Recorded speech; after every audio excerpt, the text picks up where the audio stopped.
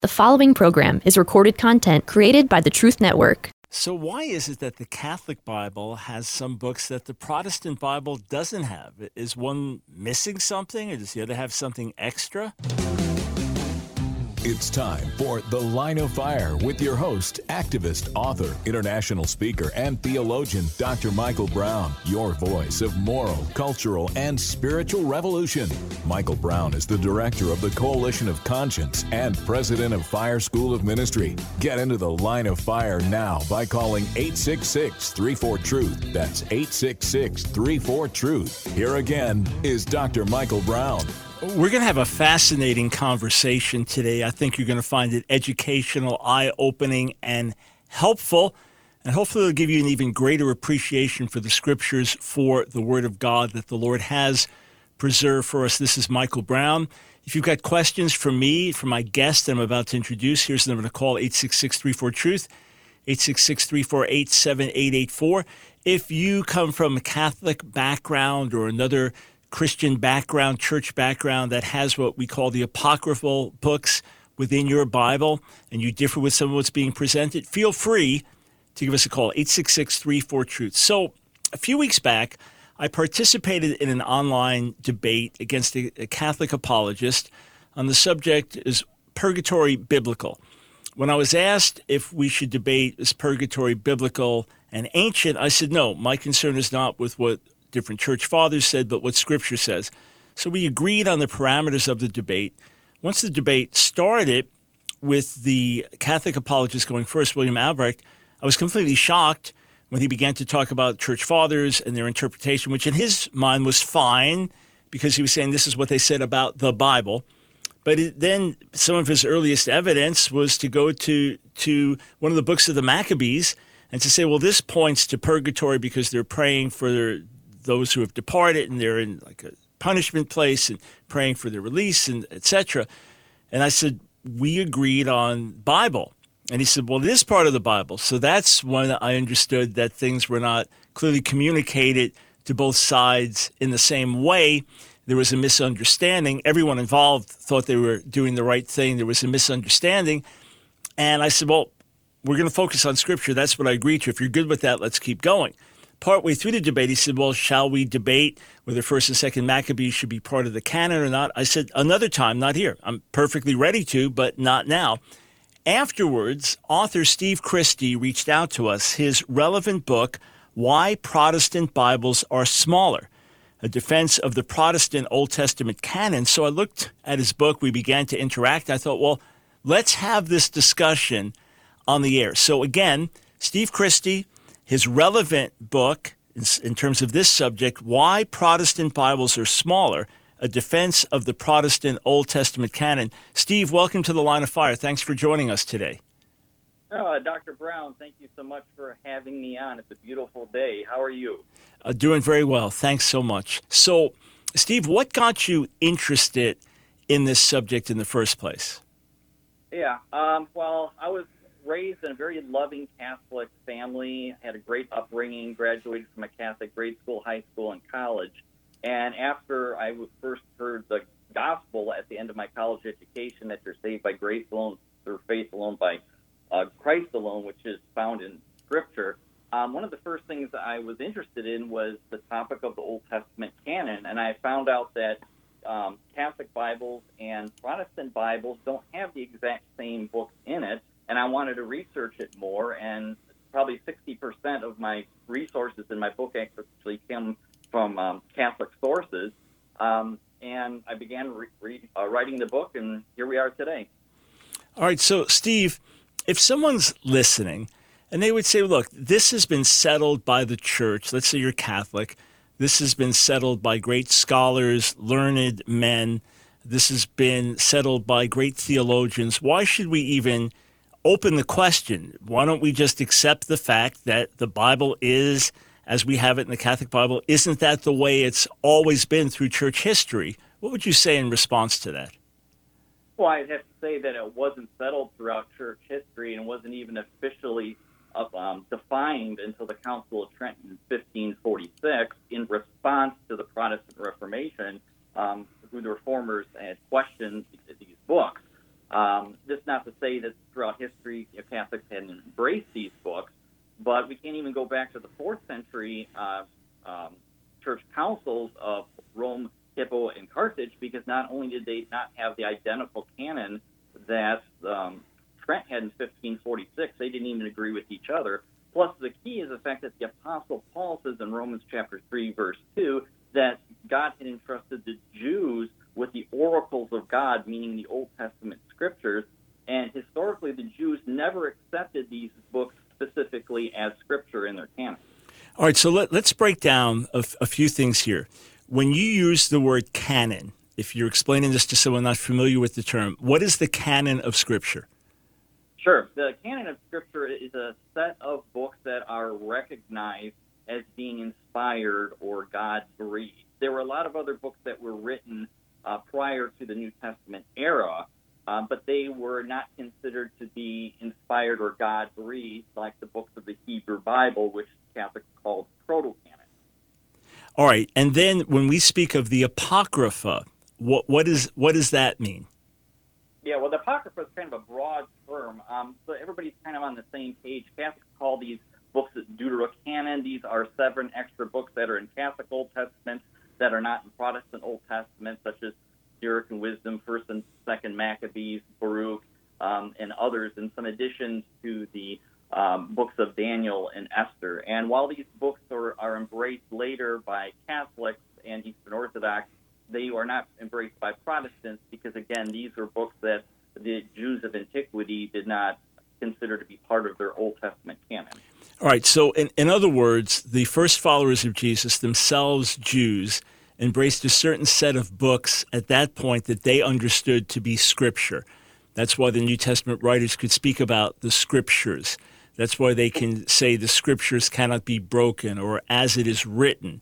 So they can quote poets, they can even quote something like the Book of Enoch, but they don't quote those things as Scripture. So the question would be then, because Catholics and Protestants agree that the so-called deuterocanonical books or the apocryphal books, these 7 books in question, were part of the Old Testament, not the New Testament, so that's agreed on. So then the question would be, were these received as Scripture by the early Jewish community, after which the apostles would just follow in that suit? And that's part of what came up briefly in the debate with William Albrecht when he said, yes, these books were always received by the Jewish community. And I said, of course, quite the contrary is true. So the first argument would come up is, okay, well, hang on. When the Alexandrian Jewish scholars in the 3rd and 2nd centuries BC translated the Hebrew Bible into Greek, they also included these books that we refer to as the Apocrypha today into that. That was their Old Testament. That's why it was all done together. Of course, they always received these as Scripture. How do you respond to that? Well, what's interesting is that John Martinoni, who is a speaker on and has the show on EWTN, stated that the Septuagint, which was the Greek translation of the Old Testament, was completed around 134 BC. It began around 250 BC with the Pentateuch or the Torah, but it was completed around 134. And this is significant because the vast majority of the deuterocanonical or apocryphal books were written much later. In fact, the only fragments of the Septuagint that we have between the 2nd century BC to the 1st century AD are the books from the Hebrew Bible, such as Deuteronomy, Job, Psalms, and a few others. The other thing, too, is when you actually take a look at the early church fathers whose lists are identical or nearly identical to Protestant Old Testament, you notice they have a list of books that they call the Old Testament canon, and it's because these were early church fathers who were more familiar with what was included in the Hebrew Bible. Early church fathers like Melito and Origen, later Athanasius, as others. And the thing that I jotted down right before we got on air is that since the Jews were entrusted with the Old Testament scriptures, like the Apostle Paul says, if these included the Apocrypha or the so-called Deuterocanon, it would have been part of their proto-canon or the kind of first tier, but it wasn't. So they're actually proving that the Jews of antiquity, even before the time of Christ, did not accept these books in their canon. Otherwise, they would have been mingled together in their quote-unquote proto-canon. Also, if you think, for example, of Josephus, who's the leading Jewish historian of the first century, he mentions the same books that we have today in the Old Testament. They're put in a different order, and the 12 minor prophets are considered as one book. So the number is different, but it's the same 39 books. And then in rabbinic literature, when Scripture is being quoted, it's not the Apocrypha, just like in the New Testament, but it's only what we would consider the Hebrew Bible. So when the claim is made by Catholic apologists that Jews of antiquity did accept, say, 1st and 2nd Maccabees as Scripture. So let's put aside the Septuagint, because even so, the Septuagint, if it's a translation from Hebrew to Greek, aside from Ecclesiasticus Ben Sira, which is a translated work, the others would likely have been originally written in Greek, so that would cancel it out anyway. But what argument would a Catholic apologist raise to say that Jews of antiquity did receive these books of Scripture? What's their strongest argument? Well, they'll bring up things like they assumed that the Jews of antiquity didn't have the same canons, and so therefore they assume that they might embrace books that aren't in Protestant Old Testaments. They'll bring up things like the Kyrie Recension, but this took place in Alexandria, not Israel, and it was only limited to one book, the book of Baruch, I believe, in the Greek editions to Daniel. But again, this was local. It was only a single book, and it doesn't necessarily mean that all Jews everywhere accepted these books. For example, you can find even in the Church Age, right after the Reformation, Catholics and even later versions of the Septuagint accepting books that are not in Catholic Old Testaments today, and even rejecting some or all of the apocryphal books. The other thing is when Jesus specifically affirms the Old Testament books, he focuses on the canon of the Pharisees. And the canon of the Pharisees, as we know, were limited to the books that are in Protestant Old Testament today. Now, in my book, I responded to Jimmy Akin from Catholic Answers, who's their senior apologist, that the Sadducees only embraced the 5 books of Moses, but this is based on the false assumption of Origen and later Epiphanius that it was only limited to those books because it was based on 2nd century AD information where it conflated the Samaritans who only embraced those books but with the Sadducees, but that information doesn't say that the Sadducees only embraced the 5 books of Moses. And, let me just jump in there. We'll come right back. Friends, it's interesting that many people go through their whole life and they know there's some differences between Catholic and Protestant Bibles, but don't know why. So we'll keep digging deeper. 866-34-TRUTH if you have comments or questions.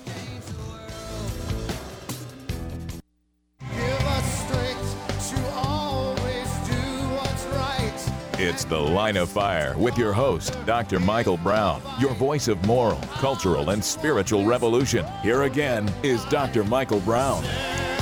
Thanks, friends, for joining me. I'm speaking with author Steve Raby. I have his book, enjoying the contents of it. It is called Why Protestant Bibles Are Smaller, a defense of the Protestant Old Testament canon. As I was going through it, it raises the questions that I wanted to address and answers the questions in ways that I think are fair and honest and thorough. So, Steve, right before the break, I was asking you to explain why it is exactly. Did I not say Steve Christie? I am so sorry if I gave my author's name, my guest name out wrongly here. Sorry, friends, but Steve Christie with an I-E. Steve, right before the break, you were giving what would be considered the strongest Catholic arguments for the Jewish canon embracing the books that we now call the apocryphal books. But it seemed that you were struggling to come up with something that seemed decisive, compelling. Is that because there is nothing decisive or compelling? Well, it's not decisive and compelling based on my understanding of the canon from a Catholic background. But when I began to research it, even after I wrote the book, the claim that the Sadducees only embraced the 5 books of the Torah really aren't supported scripturally or historically, because we know from both that they embraced the books of Jonah, Daniel, Psalms, Ezekiel, Job, and even in the Antiquities of the Jew by Josephus, he said that the scriptures were laid up in the temple, and then he quotes Joshua. Well, Joshua wasn't part of the 5 books of Moses. Well, that would explain then, say, in Mark 14, where the high priest, who would be Sadducean, recognizes the reference from Daniel 7 when Jesus speaks about coming in the clouds with power. So what about in some of the early church writings? Let's get into 4th century, 5th century. Say someone like Jerome, respected church leader, both Protestant and Catholic circles. What does he ever have lists of what's in the Old Testament? Did any of these early leaders or prominent leaders have lists like that where they explicitly do or don't list the apocryphal books as part of the Old Testament? Yeah, what you find by the time you get to the 4th, 5th century is a breakdown of 2 different types of lists. Even Augustine, who actually had embraced these books, and split them down between canonical books of the Hebrew Bible versus the ecclesiastical books, which were part of the Old Testament canon. And as I said before, people like Jerome, Melito, Origen, and others, they knew what was in the Hebrew Bible. They knew from antiquity the books that were accepted. The other thing is that modern-day Catholic apologists will talk about like different tiers of books, like the Hebrew Bible is part of the first tier, the Deuterocanon is part of the second tier. The problem is you don't see this consistently. For example, Athanasius, who's in the 4th century, said that those that are read, he includes some of the apocryphal books like Wisdom, Sirach, Tobit, and Judith, but he doesn't include 1st and 2nd Maccabees, and he actually adds the Didache and the Shepherd of Hermas, which are not in Catholic Old Testaments today. And more specifically, he says that the Old Testament books in this first tier are what doctrine alone are supposed to be based on. And this is what you see consistently right up to the 4th century and beyond. So when the Protestant reformers said that the apocryphal books can be read for edification, for historical learning and things like that, but one is not to consider them inspired like Scripture or to learn doctrine from them. And when people ask me about them, I say I'd put them in between the Bible and a good book. In other words, there is history to them. There's a lot to learn from them. There, a book like Ecclesiasticus, the Wisdom of Ben Sira, that's filled with good stuff, but it's not on the level of Scripture. So are you comfortable with that, or do you find that the statement goes too far in one direction or another? Well, even like the word Scripture, you see that even some of the early church fathers as early as the 2nd century tend to use the word Scripture differently than the way the New Testament writers. When the New Testament writers use it, they're clearly talking about the books in the Old Testament canon that are considered God-breathed. Because you take Irenaeus of Lyons in the late 2nd century, he actually used the Shepherd of Hermas and specifically called it Scripture. And the Epistle of Barnabas, also in the 2nd century, also referred to First Enoch and specifically called it Scripture. That's why we have to go back to the New Testament itself, which was written by the earliest Jewish writers, so we can glean and discern what books actually belonged in the Old Testament, and even from the words of Jesus himself, such as in Matthew 23 and Luke 11. All right. Are there any dangers with reading the Apocrypha, or could there be any wrong doctrines that we come up with as a result of it? Yeah, I'm glad you brought that up, because one of the misconceptions is that Protestants consider everything that's in these books to be garbage. And it's not that we consider that. We actually consider that to be of historical value. Like 1st and 2nd Maccabees talk about the reign and fall of Alexander the Great and the tyranny under Antiochus Epiphanes. But we just do not consider them to be at the same level as Scripture, and neither did the early Jewish believers in Christ did. So there's value to it, but some of the things that are taught in it, such as praying to the dead and salvation through the giving of alms, and even some historical things like saying that you can split open a fish and rub the fish's guts directly on your eyes to cure blindness, as a medicinal method of curing blindness, and then burning the fish guts to scare away demons is a medicinal value. That's what Tobit said.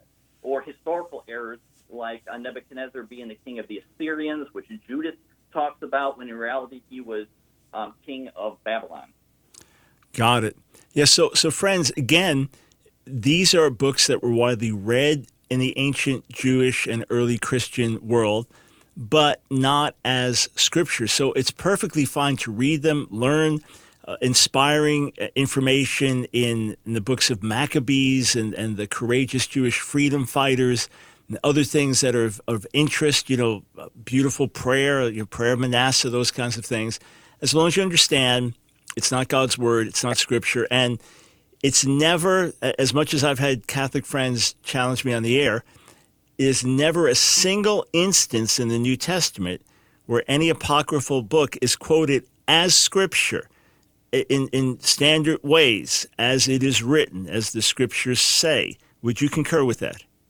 Yeah, as a matter of fact, that's one of the things that I detailed in the appendix 1 of my book. There's about 300 of these terms that you just talked about. It is written, scriptures say, etc. And out of these 300 times, these terms, 100% of them come from books that are strictly in the Hebrew Bible. Not one of them come from any of the books that are in the Apocrypha.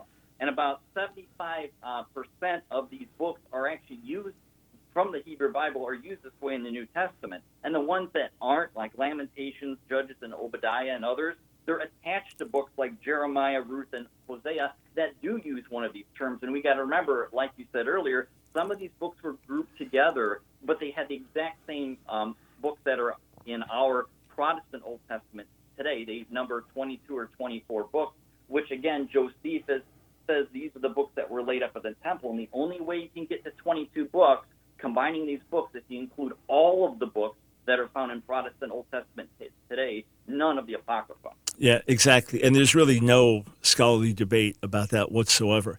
Again, the name of the book is Why Protestant Bibles Are Smaller, A Defense of the Protestant Old Testament Canon. Steve, I have this technique. If I want people to remember a name, I get it wrong the first time, then everyone pays attention the second. So my guest, Steve Christy, hey, I just want to change topics really quickly because on your bio, it mentions the book Not Really of Us. Why do children of Christian parents abandon the faith? I have not seen this yet, looked at it. I don't know about the contents, but the title intrigues me. We've got about 2-3 minutes. Could you tell me why you wrote this book and just give us the briefest overview? Right. The reason I wrote this book for is because we're living in an age where so many people that are being brought up in the church are walking away from it. In fact, it was somewhere around 2/3 as of a few years ago when I actually wrote my first book, and I wanted to look into it. And I based it on the parable of the 4 soils in Matthew chapter 13. And the title is taken from 1 John chapter 2, verse 19, where it says, they went out from us because they were not really of us. And what I'm finding, even talking with kids that are growing up in the church, is that the reason that they walk away from the faith is because they never really owned it to begin with. They believed it because their parents and their church father or their church leaders told them that it was true, but they walked away because, and they walk away from a lot of different reasons, but the main point that they come away from is they say they never really truly believed to begin with. Yeah, so just like in ancient Israel, every generation had to have their own experience with God. Otherwise, they'd fall away. Hey, friends, check out these books. Steve Christy, Chrisstie, not Y at the end, but I-E. And the 2 books that we've mentioned, again, the one I had not heard of, Not Really of Us, Why Do Children of Christian Parents Abandon the Faith, and the one we've been talking about. And it's super practical, but it's laid out in a nice and thorough way that you'll find really helpful. Whatever your background, I think you'll find it helpful. Why Protestant Bibles Are Smaller, A Defense of the Protestant Old Testament Canon. Hey, Steve, thanks for joining us on the air today. Appreciate it. Much success in your work and ministry. Well, thank you. God bless you. God bless Nancy. And thank Dylan for setting this up. And just wanted to say to you, shalom. Shalom. All right. Good word to end things here. All right, friends, here's what we are about to do. Are you ready? Are you ready? Phone lines are wide open. I mean wide open, like we do on Friday. Any subject, anything you want to talk to me about, anything whatsoever that ties in even remotely with material we cover on The Line of Fire. 866-34-TRUTH, 866-348-7884. Look forward to talking to you on the other side of the break.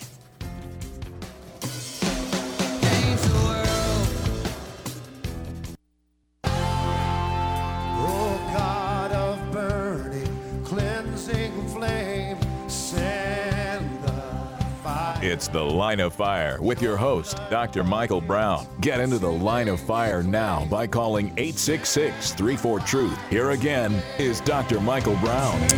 Welcome to The Line of Fire. We have opened up our phone lines wide, and we'll do that for the next, 25, 26 minutes. Get to as many of your questions on all topics that we can. 866-34-TRUTH. Can you just allow me one moment, though, to speak from my heart? Right before the show today, got word that a dear member for many, many years, probably 20 years, dear member of our congregation, one of the most faithful men, he and his wife, incredibly faithful. One of their children went through our ministry school. Just learned that he passed away from complications related to COVID. And it's a terrible loss, obviously, for the family, for his wife, many years, their kids, grandkids, all the friends, co-workers in the congregation. I know that there's joy in the midst of this because he's out of pain and suffering, and this is a real strong faith family, so they know he's with the Lord. But I had a guest on for the first half hour talking about an important subject. I wanted to go ahead with that. On a certain level, life goes on no matter what. But I wanted to express my sadness, the pain of a loss in this world. He must have been maybe mid to late 60s, similar age to me, I imagine. So when you see someone go home and it's early, it's not like someone 93 years old and weak and ready to go. It's painful to see, but we know that we're only passing through this world. And it's another reminder to live lives that count. It's also another reminder to seize today. We don't know about tomorrow, but we have today. So let's live it in a way that at the end of the day, we don't have regrets. If that means having fun with your family and letting them know how much you love them, if that means spending the day in prayer, if that means sharing the gospel with your neighbors, if that means just doing your job with diligence and honoring the Lord in every situation you have, live today in such a way that at the end of the day, you have no regrets. And you do that each day, you will end up in the places you're supposed to be. If you're obedient today, tomorrow will fall into place. And then you won't be looking back decades later thinking of all the years that were wasted and all the could haves and should haves. So glorify God while you have breath. And may his comfort be with those who are in mourning, those who are still suffering the pain of loss of a family member. And may God's healing and comfort emerge in an amazing way in the midst of the pain that our nation and the world have experienced in these recent years. All right, 866-34-TRUTH, and to the phones we go. We start with Brett in Raleigh, North Carolina. Thanks for calling The Line of Fire.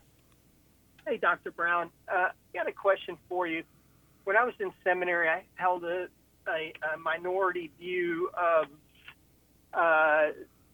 the Imago Dei, the image of God in man, being destroyed by the fall or forfeited, and so I've always been intrigued or kind of confused about Genesis 5, why the Holy Spirit would repeat almost exactly. I mean, I don't know. I was the New Testament guy, but would repeat almost exactly the creation account in the beginning, and then say, and Adam begat after his own image and likeness, which is almost a copy of that also. And the second question is, for those who believe that man maintains the Imago Dei after the fall, I asked people, okay, so the image of God is going to be in hell forever, and those who aren't elect or who have never been born again. But and they look at me strangely, but that's a great. I mean, no. The answer would be that's true. That would be the implication. So you bring up a great question and an even more fascinating passage of Scripture. Let me read it. Genesis 5, beginning verse 1. This is the record of Adam's line. When God created man, Adam, right? When he created, he made him in the likeness of God. Male and female, he created them. When they were created, he blessed them and called them man, Adam. When Adam had lived 130 years, he begat a son in his likeness after his image, and he named him Seth. So what this is telling me is that human beings still have the image of God, yet in a fallen way. On the one hand, if we did not have the image of God in any way, we would not have any morality. We would not have any conscience. There would be no law of God on our hearts. The world would have completely... But that's an assumption. Okay, so James says every good and perfect gift comes from God. There needs to be a theology. There are no salt of the earth people. If people are good, okay, only because the Holy Spirit's restraining them, the evil in them. Well, no, that's not true, because John 1 says that this is the light that lights everyone that comes into the world. In Genesis, the 20th chapter, God doesn't let Abimelech sleep with Sarah because he said that he saw his heart. So there was some integrity that was there. Human beings in themselves will never seek after God, but human beings make choices every single day to say no to evil and yes to good. And that's simply because we're created in the image of God, yet fallen. So we do things that we know are wrong. That's a reach, because. Well, give me one. Give me one scripture. Give me one scripture that says differently. Just one. James, every good and perfect gift comes from God, and He does everything for the glory of His own name. Wait, hang on. So that has nothing. Wait. Hang on. Okay. Where does that say anything about human beings not being created in the image of God, about human beings not having the law of God written in our hearts, about human beings not being capable of doing any kind of earthly good? Not at all. I mean, to be candid, no offense meant at all, sir, because you're obviously a serious student of Scripture, but that's quite a reach to quote that, and it's simply saying if something is good and perfect, it comes from God. Wonderful. So Adam's created in the image of God. Now his son is created in his image. So what does that mean? The image of God, and yet through man. So it's still there. The light that lights every person that comes into the world, John 1, Romans 2, the law written on the heart even of non-believing Gentiles to know the difference between right and wrong. That's why God judges us, right, for our response to good and evil, and yet fallen, that we know what's right and do the opposite. We know what's right and yet do the opposite and condemn those who do the same. So that's I don't understand, but that's revelation to me of who God is. Just like it's written, it is His word. Okay, it's the debar of God written on their heart. It's not their word, and so I'm going to be able to I'm going to be able to tell God it was me. I made the right choice. I was the one who was doing good. Yeah, but you can't save yourself. Right, of course. God's going to judge people for their actions, for their deeds. Of course you could say, He's going to say, well done, or He's going to say, guilty. But we can't save ourselves. We can't go from death to life. But within the sphere of our overall life, we make choices. Before I was saved, I was making choices. I did certain crazy things, but stopped at others. People do that all the time. And again, here, look in Genesis, the 20th chapter. All right, and this is what God says. It says to Abimelech the king in a dream, pagan king, yes, I know that you have done this in the integrity of your heart, and it was I who kept you from sinning against me. In other words, because not knowing any better, he took Sarah to be part of his harem, to be part of his wife. He did it in the integrity of his heart. God saw that and didn't let him sin by sleeping with her. So God restrained, but He restrained based on a choice Abimelech had made. So he's essentially saying you were deceived, so I'm not going to hold it against you. I mean, that's another way to look at that. But why did God say in the integrity of your heart? Because, in other words, God didn't say it the way you want to say it. Because He didn't take another man's wife because he knew it was another man's wife. He did it out of because of the deceiver. But if He knew it was another man's wife, He wouldn't have taken him because He had that level of integrity. Who knows? No. God said so. God said so. So here's my issue. I'm going to get to some other calls, but Brett, here's the issue. Whatever verse I present to you, you will reject based on a presupposition of what it means to be, quote, created in the image of God. or a certain Calvinistic view that would be, in my view, an extreme Calvinistic view that a human being is incapable of doing anything good whatsoever outside of God's hand. I would say human beings do good all the time, but they can't save themselves. It's doing good within the pit of lostness and alienation and separation from God. So I just encourage you to reconsider. And I want to read one more verse for everyone here, John chapter 1. And this is not just the breath of life. Look at this. All things were made through him, the Logos, Jesus. And without him was not anything made that was made. In him was life, and the life was the light of men. So the life of God in every human being is the light of men. And yet it is fallen and compromised. So the image of God, yet in a fallen state. So chew on it, all right? You've obviously thought about this over the years. Chew on it some more. Maybe we can talk another day. But thank you, sir, for calling in and for the spirited dialogue. I appreciate it. 866-34-TRUTH. Let's go to Jacob in Concord, North Carolina. Welcome to the Line of Fire. Hi, Dr. Brown. This is first time calling in. So my question is about the languages that Jesus and his disciples would have spoke. I know that a lot of people will say it's Aramaic, but you can find it argued both ways online with very compelling arguments. But I came across the video from a guy from the Logo. He helped on the Logo software, and he mentioned from John chapter 3 where it's the be born again and the play on words there from above, how that would have had to have been in Greek. So my question really was, how much Greek maybe do you think Jesus spoke, and if he spoke Greek at all with his disciples? He would have spoken Aramaic if that was the native language that they would have grown up with in Galilee. There may have been some Hebrew used in certain occasions. Scholars in recent years have pointed out that Hebrew was more widespread in the land of Israel at that time than some had accepted.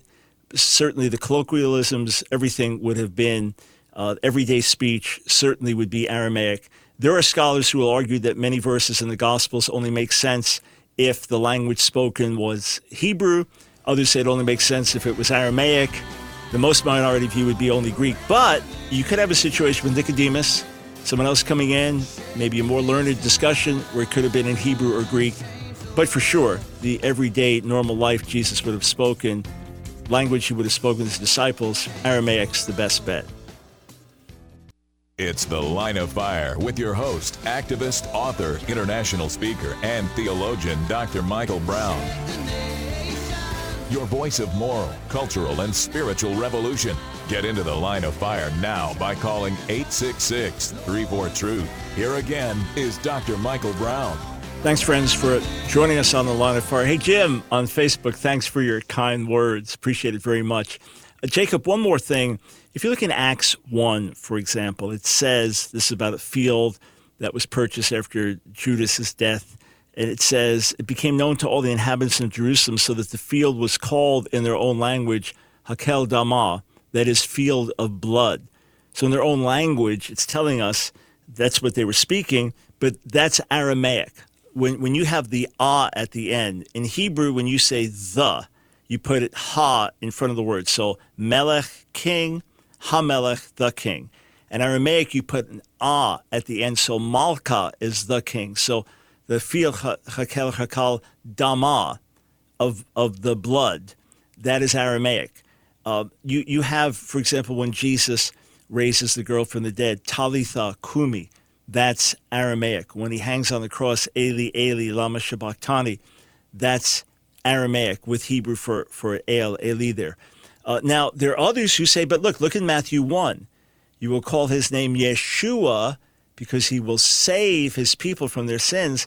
That wouldn't be a play on words in Aramaic, but it would be a play, it certainly wouldn't be a play on words in Greek, but it would be a play on words in Hebrew. Call him Yeshua because Yoshia, he will save his people from their sins. So people will come with their different arguments to say, well, this must be a Hebrew background, Aramaic background, Greek background, and there are various arguments that are raised. But although we accept now that Hebrew was much more widespread in the first century than scholars in previous generations had accepted, the everyday language of Yeshua and his disciples, the thing that would have been spoken as he's taking them along and spending time with them and pouring into them. Best understanding is that it would have been in Aramaic. And that would be my understanding for most of his teaching, unless it was a unique setting. I mean, there are even books written, Did Jesus speak Greek? There's debate about how much Greek would have been spoken, especially in a village setting like that. Was there more debate that took place in Hebrew among the religious leaders? That can be debated. In Jerusalem, was there more use of Hebrew in Jerusalem than in outlying areas? All these things can be actively debated and are debated among scholars. But the idea that Greek was the language they were only speaking, no, certainly not. Certainly not. And perhaps the scholar that you mentioned on that video may have just been referring to that particular dialogue with Nicodemus as an example of where Greek might have been spoken. All right, let's get over to Kenneth in Tampa, Florida. Thanks for calling the Line of Fire.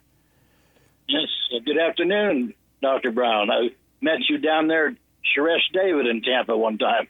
Well, great. Back in 2011, I think that was. All right. Anyway, I've been involved the last almost 2 years on an international radio link-up over the Internet. It's called RadioRelampago.com. That's lightning in Spanish. And my interest has always been, as yours is, to reach people that don't understand how God could be in a physical body. And where did this physical body come from? And because I have, my Jewish family and the people I've known through my life that are Jewish, I've always tried to reach them. And, I was wondering, as I grew up, I was surrounded by a lot of Jehovah's Witnesses as well. So I used to go to them. And I've talked to you about this before, but I went back to the Genesis and looked at the whole story about what Satan was told, that what Eve's seed, the seed that was in Eve, what that would do to him, that his head would be crushed. And obviously that seed, where did the seed come from that Eve had in her if she was evil? Mm-hmm. And then I looked at 1 Timothy 2:13 and said that only Eve was the transgressor, not Adam. I thought Adam was evil because he ate the fruit, and then the Bible says he's not. He's not a transgressor. Well, no, he certainly, Kenneth, he most certainly is a transgressor. And Romans 5 explicitly speaks of his transgression. It was Eve that was deceived. She was the first to be deceived, which was Paul's point there. Not that Adam didn't sin at all. But if I was dealing with Jewish people, Kenneth, I would also do this. I would also say, well, let's look at Genesis 18, when the Lord appears to Abraham. Now, traditional Jewish teaching would say those were three angels, each on different missions as representatives of the Lord. So he was appearing through his messengers. I would first ask them, well, if those were angels and they sat with them and Abraham washed their feet and they ate and drank, where did the angels get their bodies from? And then I'd push further and say, if you want to read the text strictly and honestly, from Genesis 18:1 into Genesis 19:1, you'll see it was the Lord himself with two angels who appeared to Abraham. And then Abraham and the Lord have an extended conversation back and forth. And then the Lord leaves Abraham and the two angels go over to Sodom in Genesis 19:1. So I would say, where did the Lord's physical body come from there?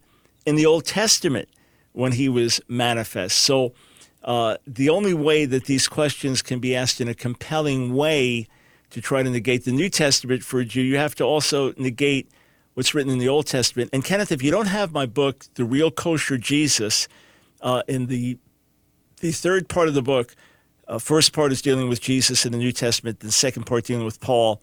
Then the third part, 7 secrets of the real Messiah, of the hidden Messiah.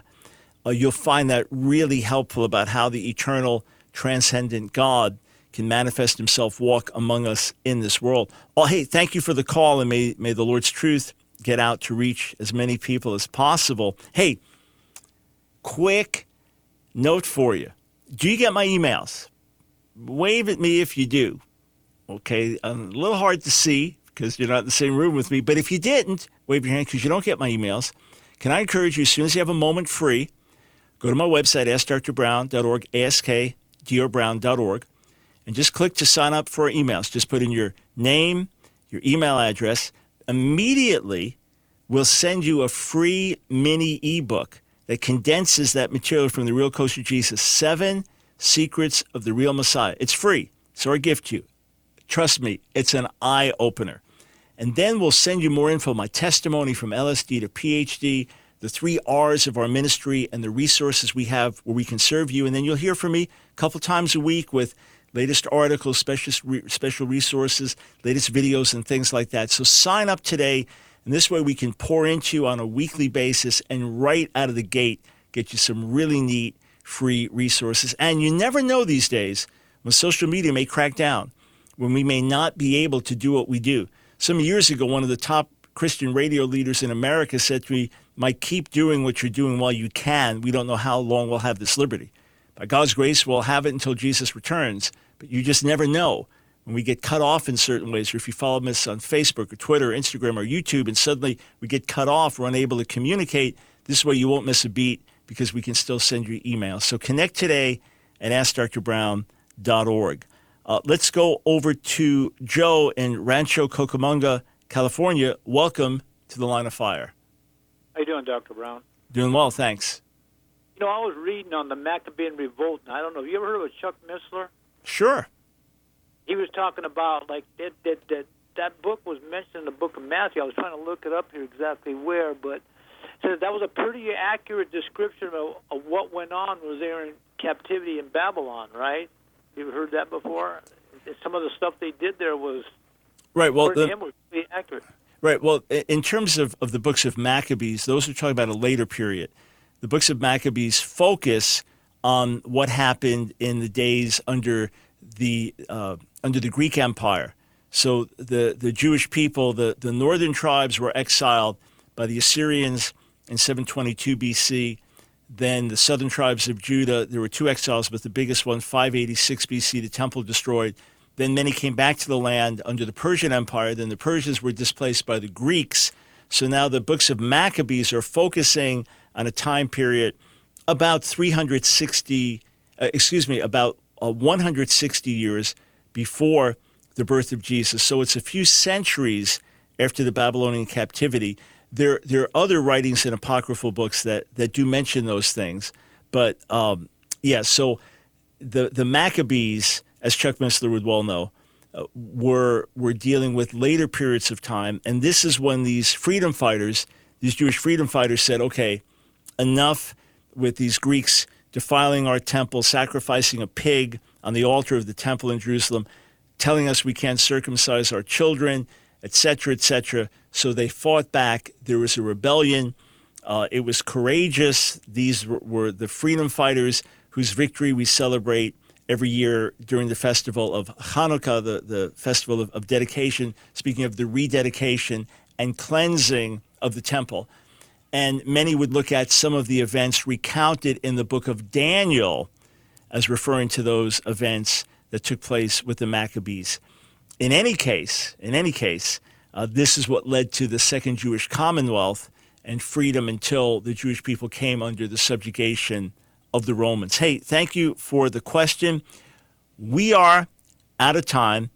Join me tomorrow, friends. There are always life and death issues we want to talk to you about here on The Line of Fire. And it's our goal to equip you, to build you up, to strengthen you, to encourage you, and in the midst of whatever you're going through, to remind you that Jesus really is Lord, that he really is trustworthy, that if you give him your heart and soul and lean on him, that he will prove himself faithful in the long haul. If you don't know him, cry out to God with all your being, I've got to know you, and he will work in your life to make himself known.